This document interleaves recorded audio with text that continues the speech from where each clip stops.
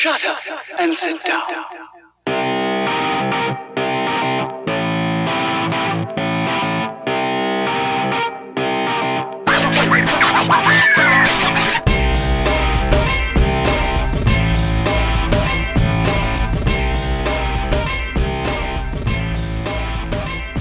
A competitive league like the NBA necessitates a zig, while other competitors comfortably zag. We often chose not to defend ourselves against much of the criticism, largely in an effort to stay true to the ideal of having the longest view in the room. Welcome back to the Limited Upside podcast. Those are the words, some of the 7,000 words from Sam Hinkie's resignation letter. Mike, there's so much to talk about, I don't even know where to start. But let's just start with zigging when other people are zagging, and then we'll dive right into Hinkie. Screw it. Let's just dive right into Hinkie right away. Last night, something big happened, Mike. The process that I've been trusting for 3 years came to an end. Sam Hinkie resigned as the general manager of the Sixers. Twitter accordingly blew up. I blew up on Twitter. Everybody associated with the Sixers blew up. Wow, I don't even know where to start. So why don't you fire a question or two at me and try to get some thoughts out of my emotional pretzel of a brain right now. Let's start with this resignation letter, okay? So he sends a 13-page, 7,100 word, I believe that's what it is. I tried putting it through the word counter. 7,100 word kind of resignation letter addressed to the 12 equity partners of the 76ers. And to me, it feels like one of those like letters that we talk about sometimes where, okay, it's not supposed to become public, but it's sort of written in this way that it probably will become public and is probably beneficial to both Sam Hinkie and the 76ers to make it public in some ways. So it is written to the equity partners, but I think there is a sense that it's sort of written to everybody. So he writes this stuff, and he probably spends, the first 7 pages talking about philosophy and quoting all sorts of very famous people. He quotes Abe Lincoln incorrectly, as it turns out, which I think is hilarious. Paraphrases Honest Abe, which is in itself ironic. He quotes Warren Buffett. He quotes a lot of these great investors, these great thinkers, and then, of course, he quotes people in basketball, and it reads like a manifesto. And then I would say the second half sort of talks about what he's actually done with the 76ers. And I think the letter itself is funny just because it reveals what he was trying to do, and it reveals what I think was Hinkie's central problem with the 76ers, and that is he has this philosophy, but he doesn't really have the pragmatism, and most importantly, it doesn't seem like he has the ability to what we call managing up, which is that explaining what he's doing in a coherent way to a bunch of bosses that frankly don't like being ridiculed and being the stewards of a team that's 10-68. Yeah, I mean that's accurate. I think the concept, or I should say the terminology of general managing, there is a general component which includes everybody. That's your players at the lowest rung, the workers, to the top of the tier, investors. That's your 12-person group who we just talked about this letter was written to.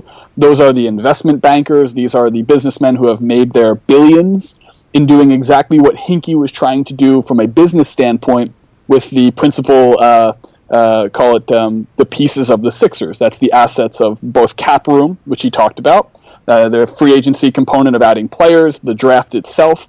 Hinkie dissected, you're right, the first 7 pages are like Philosophy 201 term paper, and they really do take you in a myriad of directions.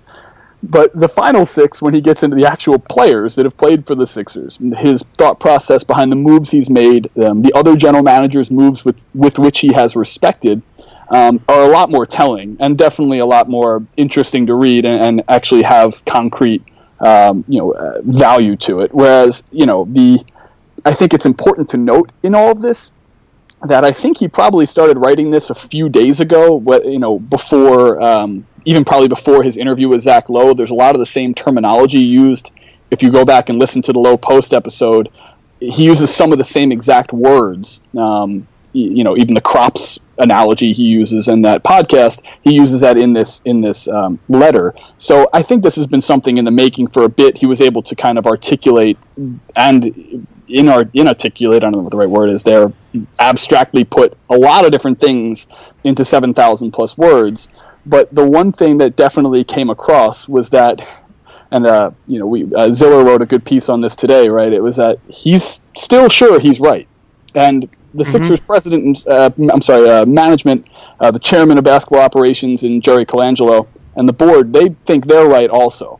So I want to ask you, Mike, before we get into the emotional side of this, how I feel as a Sixers fan, being let down, all of that, are they both right and both wrong in this situation? Yeah, I think this is a case where both sides can be... It can be true that Sam Hinkie had a sound philosophy that was cut short because the owners got tired of losing.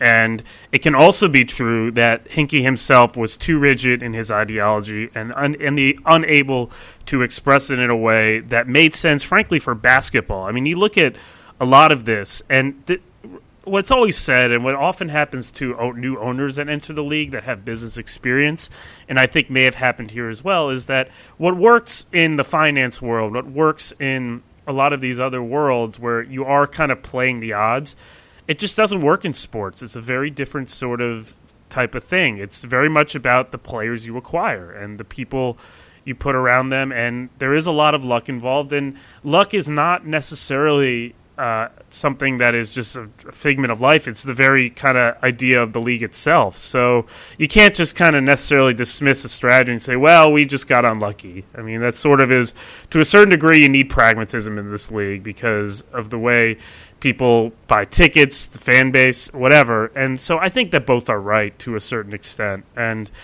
I think that's the lesson here, is that this is an ideologue, frankly. At least it reads like an ideologue. It reads like someone, who has these ideas but doesn't have a great way of implementing them.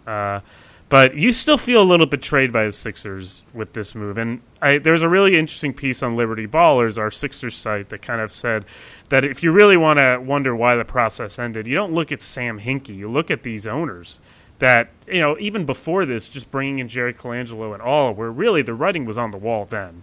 I mean, you talk about he didn't write this 13-page letter overnight. I mean, one reason is that he would have had to pull a hell of an all-nighter to do it. And Something I'm sure Hinkie's pretty good at. I'm just going to throw that out there. Right.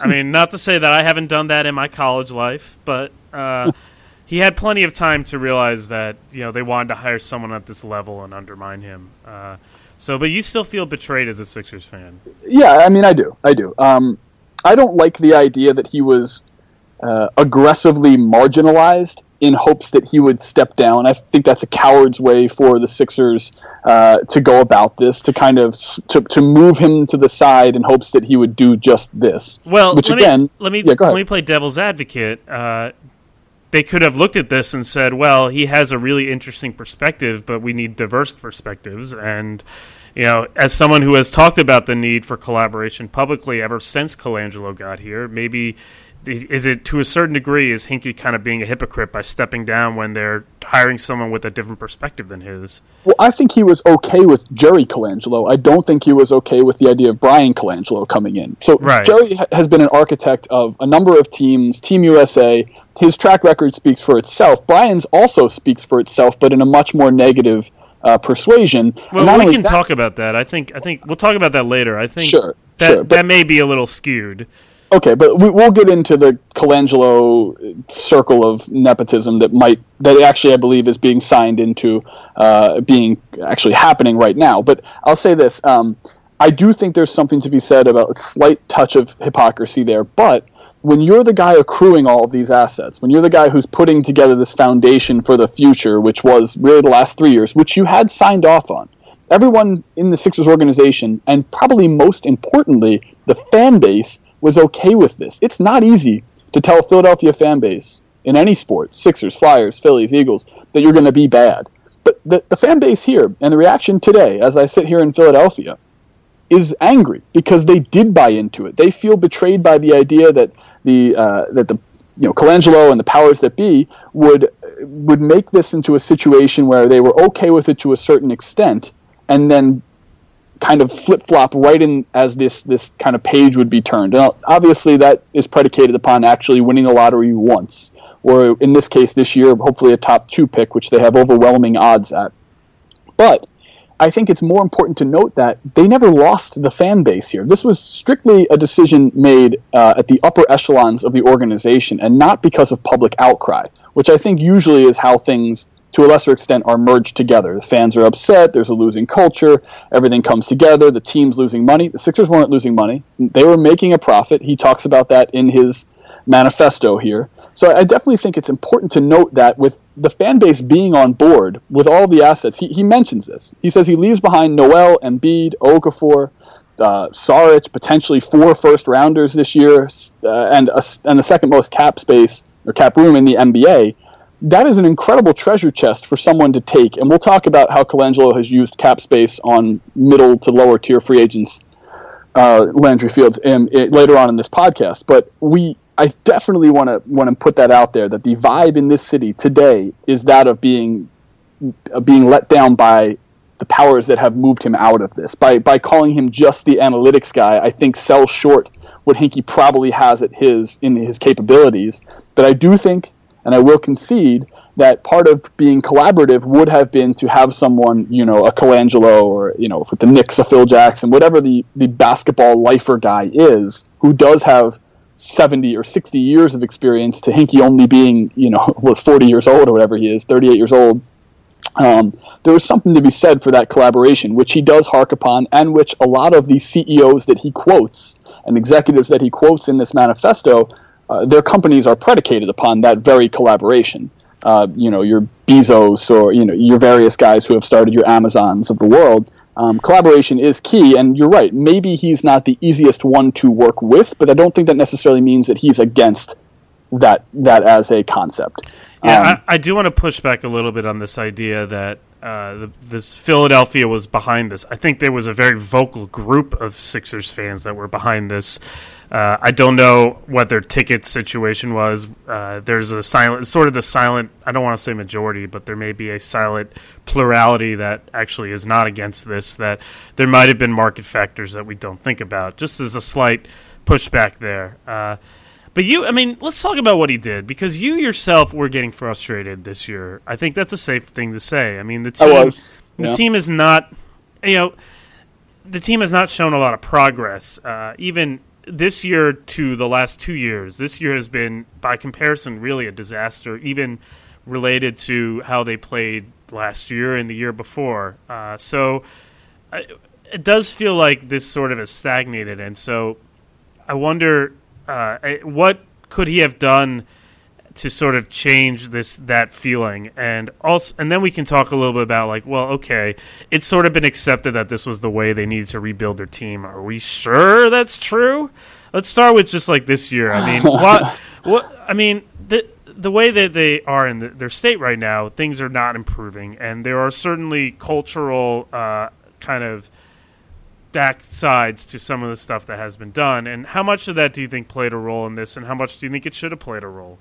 Sure. So I think it did play a role. I think he inherited a 34 and 48 win team that there's not a single player from that roster still on this team, from 2012. And since then, they've been 47 and 195. The very real statistics of wins and losses, which again he talks about in the manifesto, is one way to look at success. And very much in this NBA, I think good teams will predicate themselves on what wins and losses look like, and bad teams will say what the future looks like. And with 47 and 195, you better be able to say, well, at least we're moving forward with X, Y, and Z. And unfortunately, because the first move he made was the Embiid draft pick, which again has given them nothing to this point, one of the second moves he made was Saric in the draft, the next year, and he hasn't played yet. So I do think there's something to be said for the expected value of what he did not coming to fruition. But Mike, I mean, from a very emotional standpoint, it is very difficult to watch this team play. Oh, they yeah. don't. I don't think so. They don't play good basketball. They don't have players that you can see being on the team. My dad and I always talk about this, and I'll say nothing hurts my father more than the Sixers, is that they don't even have guys on their team right now who will be part of the team when they are eventually good. Maybe Jeremy Grant, maybe Ish is your backup point guard. You're saying as not Nerlens, excluding like Nerlens Noel and Embiid, and you're talking about the complementary players. Yes, I'm saying aside from the guys who he has drafted in the top 5, and Saric, whatever, was traded it for 10 and he was drafted 12 or whatever. I'm saying aside from those marquee players, and look, I don't know how good Noel's going to be. He hasn't player developed at all, and that falls under Hinkie in some capacity too. The player development for the Sixers has been terrible. We talked just earlier about general managing. That includes everything. Yeah, and that does include player development. I think that's the central problem with yes. what has happened, is that he talks a lot about crops and the crops needing to replenish the crops, but they're being planted in they're being planted in soil. Yeah. His crops are the plant that you stick right next to the heater, and it and dies. I mean, that's the problem, and that's the thing that I think they never really were able to kind of put into action. And that is sort of now behind the scenes, they are investing a lot in analytics and performance and training enhancements that I think are very cutting edge. But just in terms of what was on the court, the pieces never really fit because they had this philosophy of let's spin our wheels and kind of get people the best chance at a superstar without really thinking that like your superstar sort of grows organically with the right pieces around them. And I think it was only this year when they brought in the Elton Brands and the Ish Smiths that they even started to think about that. And that I think ultimately is what Hinkie's downfall was caused by, is this, again, the ideologue that doesn't have any pragmatism. Yeah, I mean, I think that is well articulated there, Mike. He is an ideologue. We know that, not just because he literally said it in 7,000 words, but the entirety of the accruing of assets to eventually get that superstar. Look, Houston got lucky when they got James Harden. There were a ton of atmospheric things happening in the NBA, including Presti probably being a little short-sighted about luxury tax, and a confluence of things came together for Houston to even land Harden. And let's be honest, they made a mistake in getting Dwight Howard. They'd be better right now with the room to have other players than Dwight Howard.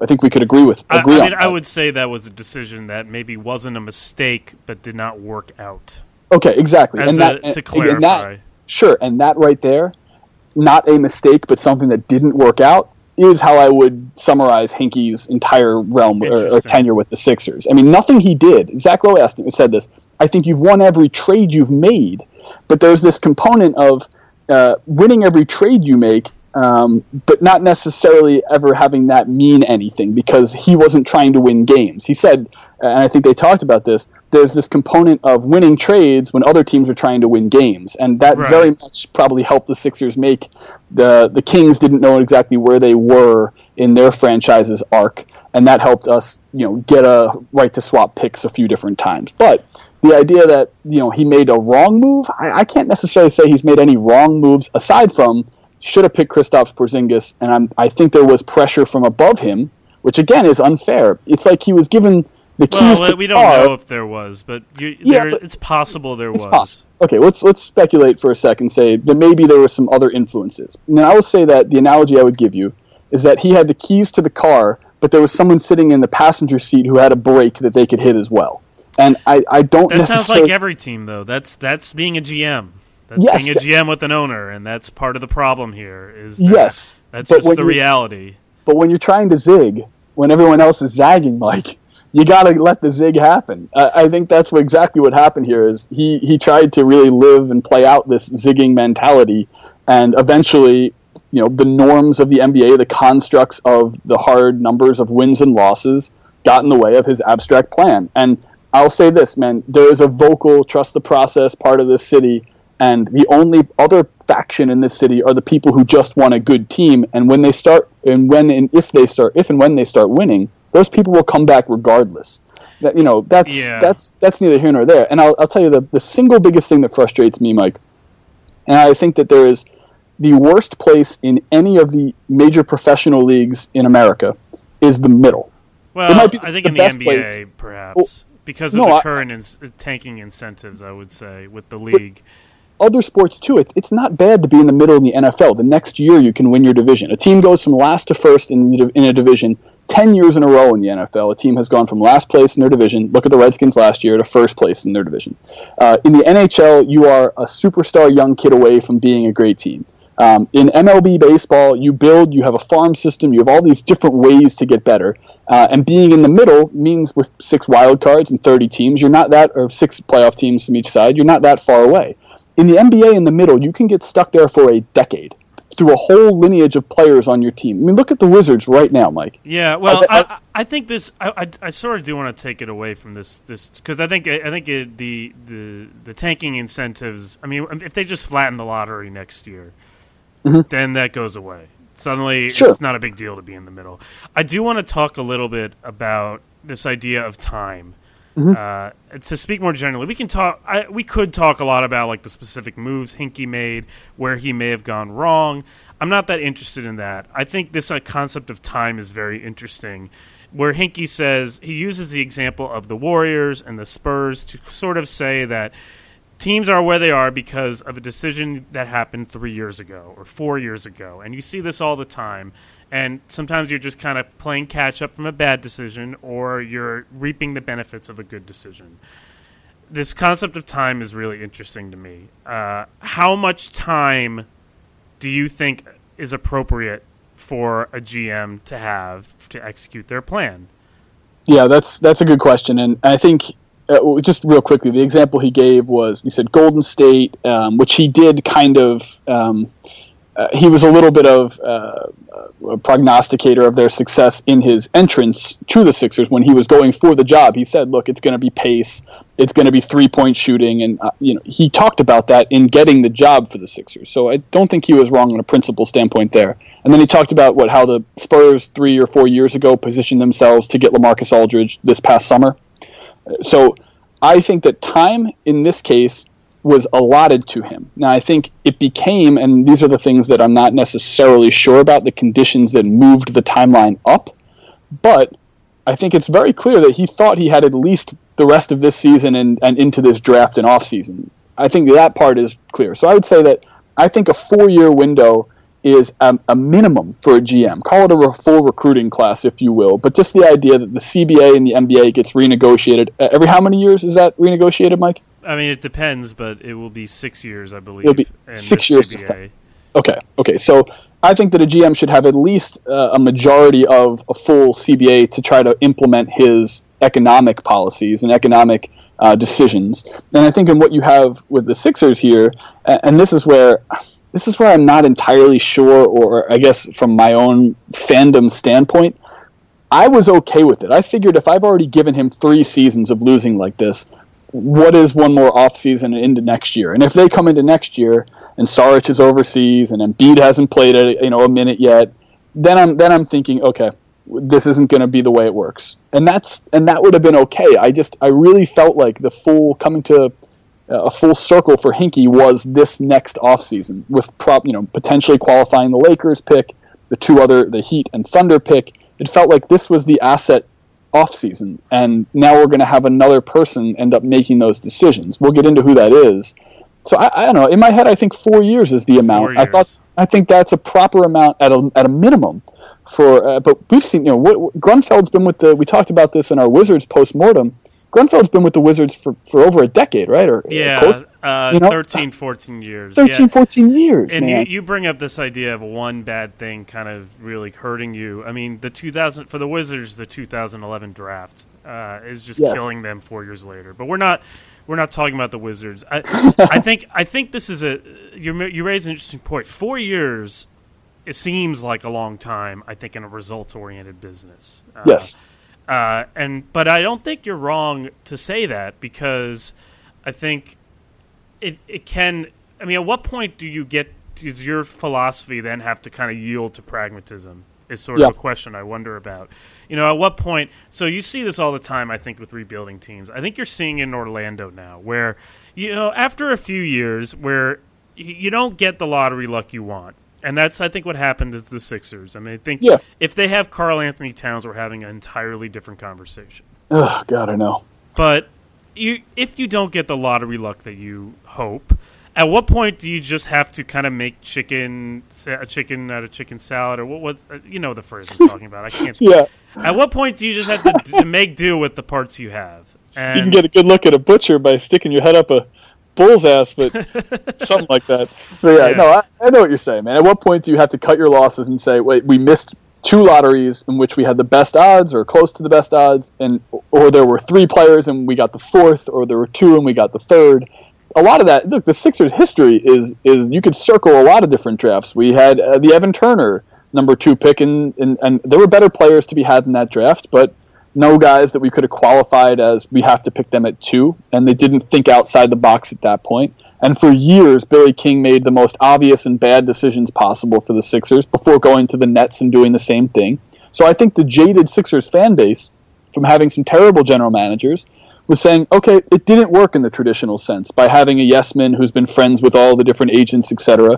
Let's go for this analytics guy. Let's go for the next realm. But, man, sitting here in Philadelphia, as quick aside, we watched Ruben Amaro not care about analytics, destroy the Phillies organization, and take them from a World Series champion to the worst team in baseball. We watched Chip Kelly come in, put in a whole regiment of biomechanics and analytics, and take a good roster and make it terrible. And then we watched Hinkie, but we were okay with it, because I think what Hinkie did was describe the process a little bit more honestly. He didn't say at the beginning. At least in the beginning, sure. And he held on to those merits even through his resignation letter, still thinking, as Ziller put it, that he was right and they were wrong. And the Sixers, or as an organization, could say we were right and he was wrong. But to that timeline, I think that 4 years is an interesting number 2, only because if you have 4 call them recruiting classes, but sorry, I was going to say recruiting classes, but 4 drafts, that should be, especially when you're as bad as the Sixers, that should net you 3 or 4, at a low end 2, guys who can help move your franchise. And Hinkie himself would admit you need to have 1 or 2 of those guys. He said it on Zach Lowe's podcast. So in not getting those guys, he was almost cutting off his nose to spite his face. What are your thoughts on that? The fact that, yeah, he had some bad lottery luck, but he also wasn't talent evaluating nearly at the level he needed to. And that potentially that's where the collaboration really would have helped. Yeah, I think the Okafor pick is a good example of where you just, at a certain point, philosophy be damned, you just have to pick talent and the right kind of talent, and that, we'll see how that plays out, but so far that doesn't seem to be a successful situation. Even someone like Michael Carter-Williams, yeah, for the 11th pick, that's pretty good value, but if you're going to take this strategy, you do have to be better than finding the appropriate value. You have to find more value. So yes. I think that's right. So I would agree that at a certain point, you're just kind of doomed. The job is really about finding the best kind of talent. And if you can't do that, it doesn't matter what philosophy you have. You're just going to fail.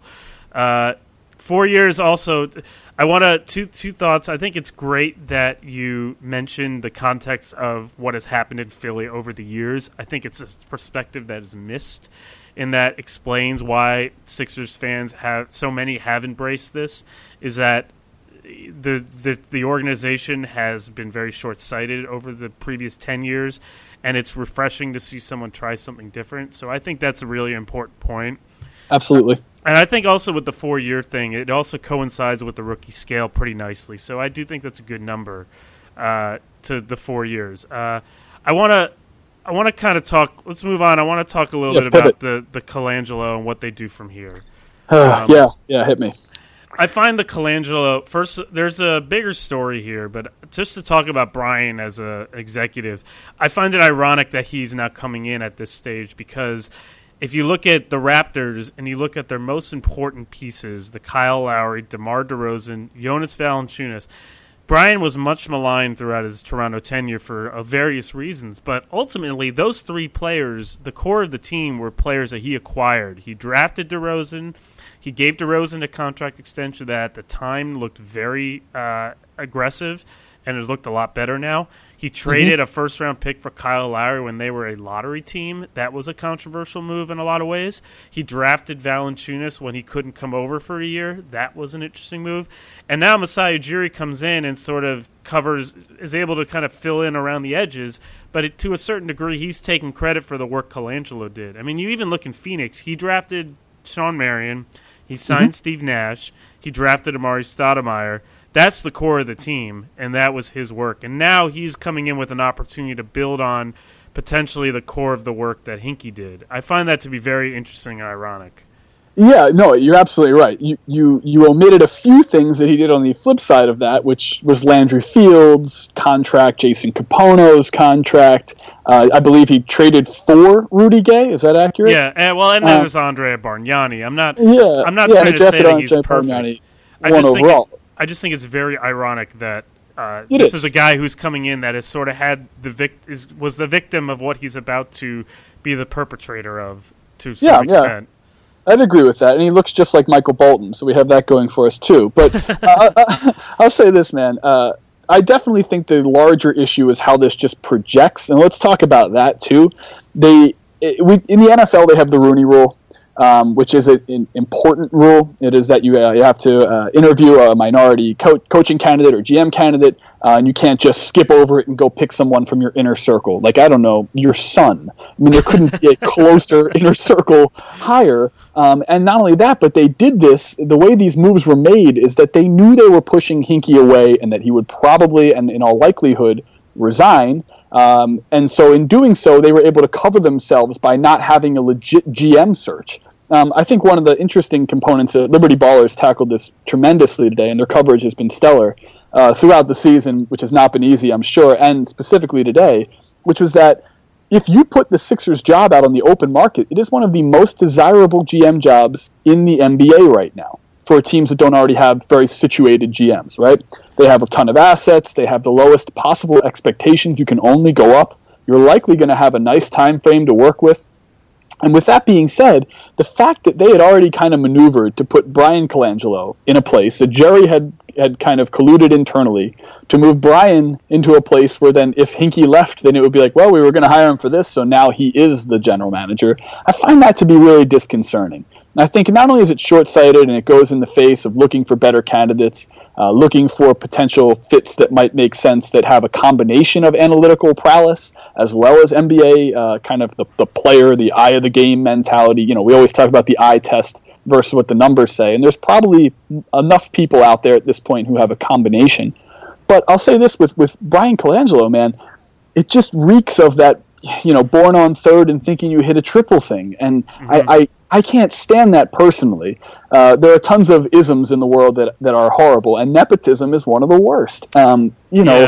It's not only does it reek of that, but it also, it feels like this was in the works for months and months, and then the fans and Hinkie were the last to know about it. And I really don't like the way that sits. And for a fan base who's been more than lenient with the last 3+ years now, I guess you'd say, or 2+ years, it really feels like the transparency of, hey, we're tanking, hey, this is our plan, and then behind the scenes for this to be happening, it feels very counterintuitive. And I don't know, I don't like it, man. I could not agree more on this idea, the troubling aspect of how hiring is done in the NBA. I couldn't agree more on that. I think Vince Goodwill of, I think it was CSN Chicago, had a really good piece advocating for the need for a Rooney Rule type of thing, because since 2011, I believe the only two African-American people to be hired as a team president are Masai Ujiri and Doc Rivers, and that's it. And I think we're trending in the wrong direction. And Tom has done good work. Tom Ziller has done good work on this subject with coaching. And this is sort of the double-edged sword of sort of being aligned with your bosses and managing up, is that there's a tendency then to sort of, for the owners to feel just more comfortable with people like them, whether that's their race, whether that's their ideas. And, you know, look, Sam Hinkie is a white man, so this doesn't totally apply in his case, but I think there's some element of Hinkie was different, and that just made people uncomfortable. That is troubling. And I think this GM search to bring Colangelo, this is not the first time something like this has happened. Sure. You know, this happened. I keep thinking about the way the Bulls replaced Tom Thibodeau with Fred Hoiberg, where they didn't conduct a search. Fred Hoiberg and Gar Forman are buddies from way back, and they made a show about, like, oh yeah, we're having an open search. Didn't interview anyone else, and shockingly hired Hoiberg. And so far, that hasn't gone so well for them. And I totally agree. You wonder if I think it's twofold. I think first of all, it's wrong that there's not a diverse pool. There are many candidates that are not white men in front offices that deserve an opportunity that are not getting it. There are many that deserve it, that are head coaches that are not getting an opportunity. But also, I think you have a tendency to hire not as qualified a person. Yes. When you do this. And, we'll see what happens with Bryan Colangelo. Like I said, I think he's done some things that are uncredited that have been very good. He has also, as you have noted, done some things that were not as smart. And I think his review is a little more mixed, I would say, than his negative reputation. However, I think that the point is correct. I mean, maybe not one of the most attractive jobs, but there is a lot of nice groundwork that has been laid here, and I think a lot of people would be interested in being able to capitalize on the fruits of Sam Hinkie's labor, and it is disappointing that instead it looks like Jerry Colangelo is going to just promote his son, someone he's already familiar with, and I think that is a very troubling trend in the league. Yes, and I think there is a nice kind of analogy to be made here too, and Hinkie talks about this, I'll just keep bringing it up because there were so many words said, he did hit some good points, is that, people look at the Sixers like, oh, they have 3 international assets playing abroad, and the Spurs have 23. And the idea is that there is so much reach and scale to basketball now. It is a global sport. You can have, every year there are 5 or 6 mid-major college basketball teams that shake things up in the first round because there is so much scope to basketball now. There are so many pockets of areas playing it, whether that's Wichita, Kansas, or New York City. And the idea is that there's not just like 10 guys who should be looked upon to have that next job. There's such a large, vast a world of basketball intelligence, people to be interviewed, people to be picked and prodded and see if they're maybe the right guy, and to then just come right to the son of the guy who is the chairman of basketball operations. It feels so short-sighted and so narrow-minded that even if he is the right guy, it's not the right path to get there. And ironically, it's a bad process. It's very ironic that you may argue that the Sixers had a good process that failed, and then now they may have a bad process that succeeds. And I'd be okay with that. As a Sixers fan. No, I think you raise this is I think this is a bigger discussion than the Sixers, and it's something that the league needs to start to think very carefully about. There are some that argue that the Rooney Rule has basically turned some of these interviews into a show, but that I think is much better than what we have currently, and it's a troubling trend from a league that talks a lot about touts this diversity record. I think we're going in the wrong direction, and I would like to see something like this, and that would help put more minority candidates in position to be considered. And maybe they're doing some good things to kind of do that. I think this is a troubling trend that needs to get fixed. So, and that's a macro thing. We're talking. This is a systemic thing. We're not talking about the Sixers here, although they did just do this. But I'll say this, man. I still love the philosophy. I would do it all over again. I don't have any qualms about what Hinkie did. I have said for years, and I still firmly believe this. Now, obviously, the lottery has something to do with this, but the middle of the NBA is a treacherous, terrible place to be. There is no fun being the 8 seed or the team who misses the playoffs by 3 or 4 games because you are not even close to how good the 1 seed is, because you're not even close to how good the 2 seed is or the top hierarchy of the league. And my biggest fear, which I think will be realized, I'd say that if I was a betting man, the outcome for this Colangelo era is that they help promote us right back into the middle of the NBA, right where we were in 2011 as the 8 seed knocking off Derrick Rose's torn ACL's Bulls in the first round, right before we were 34-48 the next season.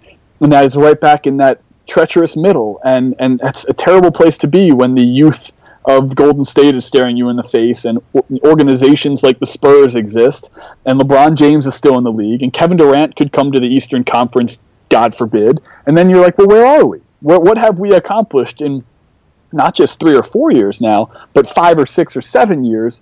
It doesn't behoove anybody in this league, in my opinion, to get stuck in that middle, and I still would do it all over again, tank with even the probability or possibility of getting a Wiggins and getting a Karl Anthony Towns, like what happened for Minnesota, who had been adding other complementary pieces. They're not far away, and it's because they did get Levine, because they do have Gorgie Jang, because they have guys who can be supplementary, nice components. And I find it very ironic. One of the key things that I took away from, again, Zach Lowe's podcast with Hinkie, because it's such a nice place marker here, is he talked about glue guys and how important glue guys were for Houston's teams when he was there, because they had injuries to Yao Ming, because they had injuries to their best players. And yet every time we've come across a good glue guy, we've gotten rid of them, with the exception of Jeremy Grant here. Even Sampson this year, who's, Jakar is not going to be a good player on a championship team, but he is certainly a glue guy for a Sixers team. And he's a good athlete who plays good D and serves a purpose on a basketball team. He's an NBA player. And mind you, we could have gotten rid of T.J. McConnell, but we kept T.J. McConnell so we could have 4 under 6 foot point guards on the Sixers, but let Jakar float out there. So I do think there is something to be said for not fully even listening to your own philosophy that Hinkie did kind of fall into, which is ironic for someone who is so steadfast in his philosophy. Yeah, that as a neutral, that's sort of my central disappointment with the Hinkie era, is that it's not like he had new ideas, but intellectually, it was very interesting to see a team push this to its logical conclusion, this idea that, whether true or not, like, okay, being in the middle with these current tanking incentives is really bad, and you need more kind of bites at the apple. I think the analogy Sam used in that letter that I can't remember exactly because, goddamn, that was such a long thing to read. It was arrows in the quiver, I believe, is what he used. Yeah, I thought intellectually, I thought this was all very interesting, but ultimately it was doomed by, I don't know if hubris is the right word, but just it was doomed by what Tom wrote about today, this idea that he was so steadfast in his ideology that the execution really didn't work so well. There were opportunities missed, even though they had bad luck. So that is my central disappointment. I think Sam Lee was a very interesting figure in the league. I hope he lands on his feet. I hope someone tries and perfects this model and does it better than the Sixers did. I think the NBA is sort of a more interesting place because of this, but ultimately it failed because I think there are factors, but I think Hinkie himself sort of failed himself in a lot of ways, and that is sort of my central disappointment. I think the league would have been more interesting if this had been carried out to its logical conclusion, even though there was so much scorn to the Sixers. And I hope that Hinkie in his next job sort of understands instead of sort of this the idea that you need a 13-page letter to almost justify what you did, I hope he kind of takes a look and reflects on some of the areas that he could improve the philosophy going forward. Yeah, no, I agree. And I want to read a quote to you, which was, though in reviewing the incidents of my administration, I am unconscious of intentional error, and I am nevertheless too sensible of my defects not to think it probable that I may have committed many errors. And I find that interesting because that's not Sam Hinkie. That was George Washington stepping down as president of the United States, but was also a good way to kind of sum up what Hinkie said in his 7,000 words, which just tells you the eloquence of George Washington. He was able to do it in 2 sentences, which is that he was aware of the defects, but again, in doing so, was not. So through the process, he thought he was making all of the right moves, but in stepping back and seeing the net of it, is aware of the things that potentially, and in this case, have gone wrong. And I find it very, very interesting that he wrote this 13-page thing. I think you said it best. This was like a 7,000-plus word job interview. It was a very long cover letter. Cover letter, yes, for the next team. And there will be another team. And there are plenty of teams in the Atlantic Division that are in the New York, Brooklyn area who could use a guy like Hinkie to help move things in a different direction. There are plenty of teams over in the state of California that could use a guy like Hinkie to help move them in a different direction. But if that's a standalone job, it's going to be, and I think we would agree here, probably a few years till he's a general manager again, or in a similar general manager president. Yeah, if ever again, right. Yeah. And he was, important to note, he was the GM and president of this team. 2 very important roles all in one. And may have bitten off more than he could chew in the end. But real quick before we end, I'm just curious what you want to see Brian do now that he has the reins. Yeah, sure. So I think that every team in the NBA is going to be preying upon the very soft Bulls right now. I mean, they have Jimmy Butler, and that is an incredible player who could make a lot of teams better. But I do want to be honest here. I don't want them to go and spend any of this cap room on any middle tier guys. I don't want Ryan Anderson. I don't want Harrison Barnes or Fournier or Bazemore. I think these are capped potential players that are going to take so much money than they're actually worth. So their value, again, they'll be the antithesis of a Hinkie move. I don't want that to happen. But I will say this, man. I don't want them to then take a bunch of these picks right now, which they have this year, and take more European players and stash them.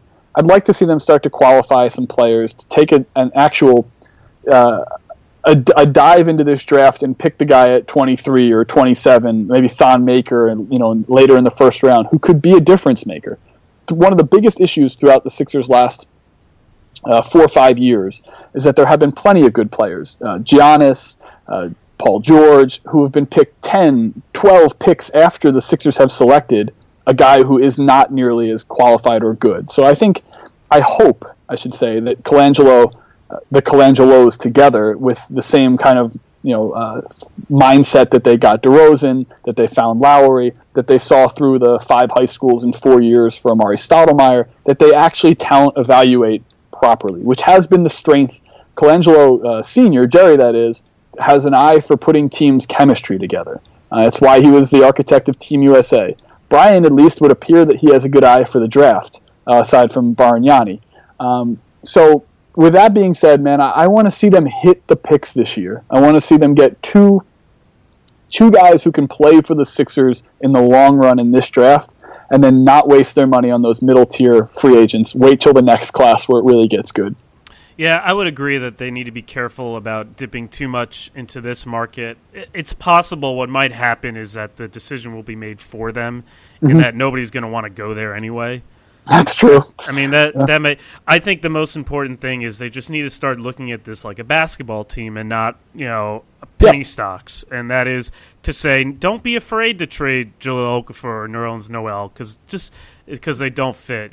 Pick the guys you really want to build around and look to maximize them, and that will include their draft picks. And if they decide that there's a draft pick that they need to build around and their pieces do not fit, they should not be afraid to accept lesser value in order to improve the whole. And that I think is the number one thing they need to do. They need to start thinking about, does this player fit with our talent, and how do we get the most out of these players? Can we get the chemistry right, like you said, but also can you get the on-court chemistry right? That to me is the number one thing that Hinkie failed at, and that's what I'd like to see the Sixers do going forward. Yeah, I couldn't agree more. And then I'll also say the two things completely out of our hands. We need Saric to come over and play NBA basketball next season. He's been one of the 2 or 3 best players in Europe now 3 years in a row.